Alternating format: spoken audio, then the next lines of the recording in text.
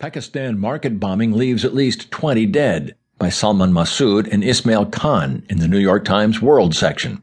I'm Paul Ryden.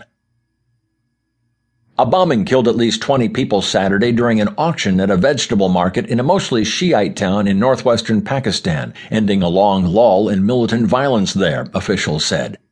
At least 43 people were wounded in the morning bombing in Parashinar, capital of the Kuram tribal region which borders Afghanistan.